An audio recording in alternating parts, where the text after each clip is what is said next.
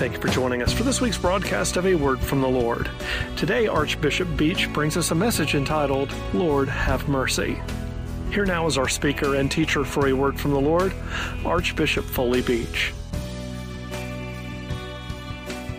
I come this day with a heavy heart for our nation, for our people, for our children, for our grandchildren, and people of faith.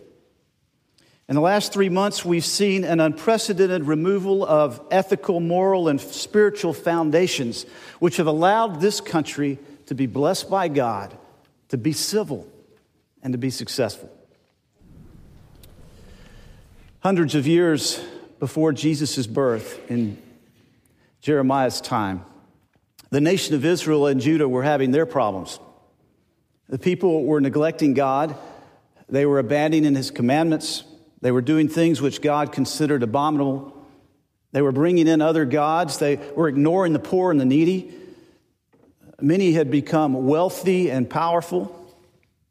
To use Jeremiah's words from Jeremiah 5, they have eyes but do not see. They don't reverence God. They have stubborn and rebellious hearts. They have turned aside from God and followed their own ways. They have no fear of God. Their evil deeds have no limit.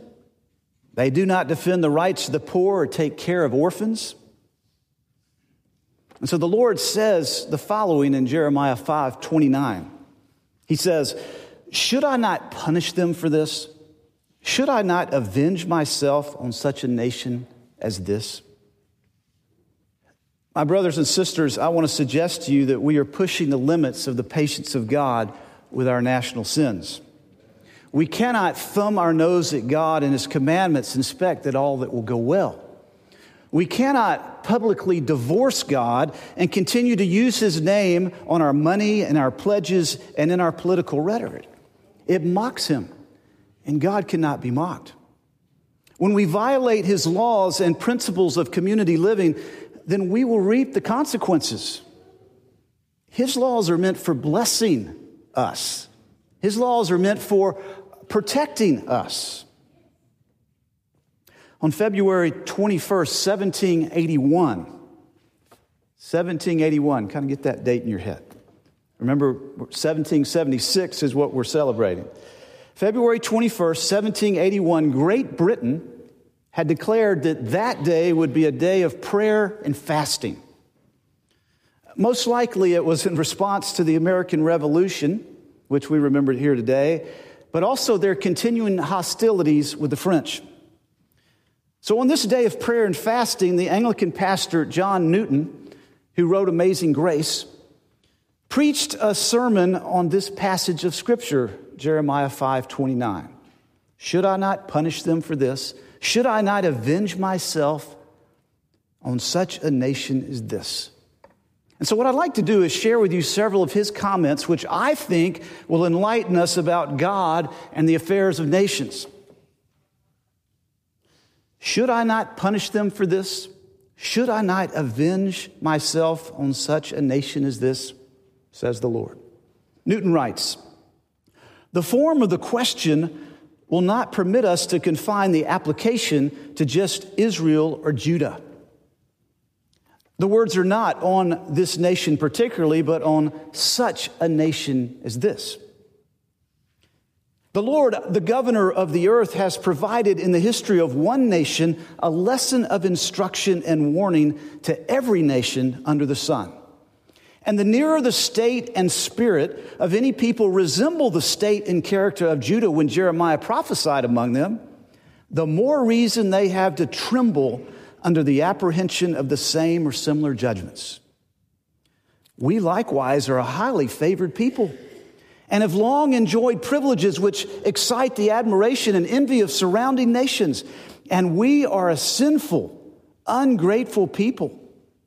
So that when we compare the blessing and mercies we've received from the Lord with our conduct toward Him, it is to be feared we are no less concerned with the question in my text than Israel of old." Well, could this not be said of the United States of America today? The founders of our country wove God and the principles from the Bible into every aspect of our government and public discourse. Sure, not everyone were believers, but the spiritual and sociological principles of the Word of God were the foundation of what we had as a nation. I'm not making this up. The original documents don't lie. The words of our national songs don't lie. The engravings and the quotes on our buildings and monuments all over this country don't lie. Can you name one other country which has been blessed like the United States of America? There's a reason that it is difficult to get a visa, even to come visit here from many countries of the world. And because we had a public covenant with God, do we really think He's going to ignore our public divorce of Him? I don't think so. Newton continues, though the occasion will require me to take some notice of our public affairs, I mean not to amuse you with what is usually called political discourse. The Bible is my system of politics, and there I read the Lord reigns, that He doth what He pleaseth in the armies of heaven, and among the inhabitants of the earth, that no wisdom, understanding, counsel, or power can prevail without His blessing. That as righteousness exalteth a nation, so sin is the reproach, and will eventually totally be the ruin of any people. Now I hope we are now met together, not to accuse others, but to confess our sins, not to justify ourselves, but to plead for mercy.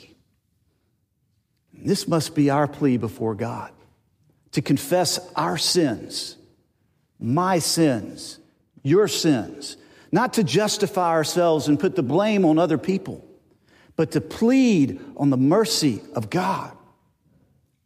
Again, Newton writes, the sin of a nation is properly the aggregate or sum total of all the sins committed by every individual residing in that nation.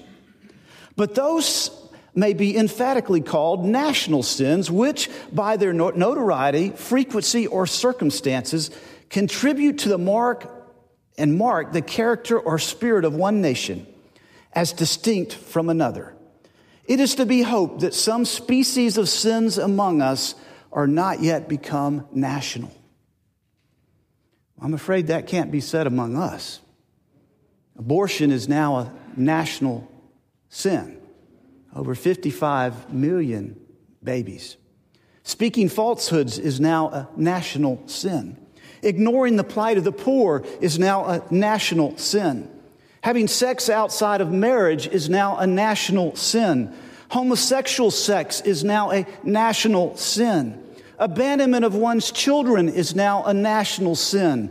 Abandonment of one's father and mother is now a national sin. Ignoring the Sabbath day is now a national sin. The welcoming of other gods into our midst is now a national sin. Sex trafficking is now a national sin. And drug addiction, both legal and illegal, is now a national sin. It's to the point where just to mention these will label me a bigot, a hate monger, or a non-compassionate individual. Some of you right now are having a problem with me saying these things. But God's truth is God's truth. Now, I'll be the first to say that I am imperfect, I'm a sinful human being, and I'm not anything except because of the mercy and grace of God in Jesus Christ. But God's word is God's word. Jesus told the people of Capernaum, Bethsaida, and Chorazin that Sodom would have it better off than they would. Remember Matthew 11:21? Woe to you, Chorazin! Woe to you, Bethsaida! For the mighty works which were done in you had been done in Tyre and Sidon, they would have repented long ago with sackcloth and ashes. Jesus continues, but I say to you, it shall be more tolerable for Tyre and Sidon on the day of judgment than for you. And you, Capernaum, you are exalted to heaven, shall be brought down to hell for the mighty works which have been done in you. If they had been done in Sodom, it would have remained until this day. But I say to you that it will be more tolerable for the land of Sodom in the day of judgment than for you. Now, if Jesus said that to them, what must he be saying to us? By the way, we visited Capernaum and Chorazin on our recent trip to Israel. They're both a pile of rubble. Chorazin is still a pile of rubble. Capernaum, since it was Jesus' ministry headquarters and it has the house of Peter there, it's now been turned into a tourist attraction. And of course, we know that the remnants of Sodom were found under parts of the Dead Sea. God not only turned it into a pile of rubble, he covered it with salt and with water. Now, what makes us think that the United States is exempt? Newton continues, communities as such in their collective capacity are visited and judged in the present life. And in this respect, the Scripture considers nations as individuals, each having an infancy, growth, maturity, and declension. Every succeeding generation accumulates stock of national sin. And there is a measure of iniquity which determines the period of kingdoms. Till this measure is filled up, the patience of God waits for them. But then patience gives way to vengeance. Now, when God is exceedingly displeased with a people, it's not necessary in order to their punishment that he should bury them alive by an earthquake or destroy them by lightning. If he only leave them to themselves, withdraw his blessing from their counsels and his restraint from their passions, their ruin follows of course, according to the necessary order and connection of causes and effects. In other words, God just follows the pattern seen all through Scripture, and especially in Romans chapter 1. In effect, he says, you don't want me around? Fine. I'll turn you over to your wants and your desires, and you will reap the benefits of your wants and desires. And God just simply withdraws his presence. This is the real wrath of God. As Malachi 1 says, he allows us to be a wicked land, and that wickedness will lead to self-destruction and then eventually being conquered by others because we can't conquer ourselves. This has been the case in every nation and civilization, which has allowed what we now have established as normal life for our nation. The ruins are there.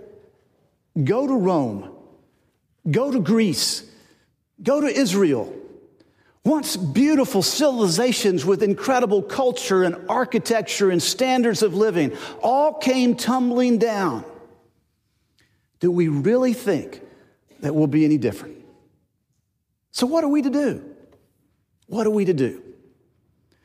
I would like to suggest the following. If you have your Bible, open to 1 Timothy chapter 2. 1 Timothy chapter 2. If you don't have a Bible, there's a chair Bible in front of you, and it's on page 1846. 1846. 1 Timothy chapter 2. The context of this letter to Timothy is that the Apostle Paul has started many churches all over the known world. And here he's writing to his disciple Timothy and giving him some instructions about the church. And I believe these are still very appropriate to the church life today as we begin to feel, and especially you and I begin to feel, the effects of living in a post-Christian culture when people ostracize us and malign us because of our, quote, narrow beliefs and outdated morals, unquote. Let's see, 1 Timothy chapter 2, verse 1. He writes, I urge then, first of all, that requests, prayers, intercessions, and thanksgivings be made for everyone, for kings and all those in authority, that we may live peaceful and quiet lives in all godliness and holiness. This is good and pleases God our Savior, who wants all men to be saved and to come to a knowledge of the truth. For there is one God and one mediator between God and men, the man Christ Jesus, who gave himself as a ransom for all men, the testimony given in its proper time. And for this purpose, I was appointed a herald and an apostle. Now, out of this passage, there are three things that I want to call your attention to, and they're all centered around Paul's use of the words all men or everybody. The first is this. As believers, we should remain diligent in prayer, and our prayers should concern everyone. We should remain diligent in prayer, and our prayers should concern everyone. Look back at verse 1. I urge then, first of all, that requests, prayers, intercessions, and thanksgivings be made for everyone, for kings and for those in authority, that we may live peaceful and quiet lives in all godliness and holiness. This is good and pleases God our Savior. Now this is a house of prayer, and prayer should be made in this place for all people. He says requests, prayers, intercessions. Intercessions are petitions for others or for ourselves. Thanksgivings, they should be made for everyone. This is to be a place of prayer. And not just for our own needs or your own needs, but prayers for everyone. But Paul doesn't stop there. He asks for prayers for kings, for those in authority. We're to pray for our local, state, and federal leaders. Whether we agree with their policies or not, we're to pray for them. And I know some of you get mad and you get upset, and I do too. But what are we supposed to be doing? We're supposed to be praying for them. How often have you prayed for our leaders? How often have you prayed for the president or his staff or his cabinet to make godly, righteous, and wholesome decisions? It's our duty before God to pray for these folks as they're the preservers and instruments of peace on our behalf. We're told this is good and it pleases God. Isn't it interesting here that Paul instructs Timothy to pray for these folks at a time when there were no Christian rulers or leaders anywhere in the world? Dear friends, I cannot emphasize this prayer enough.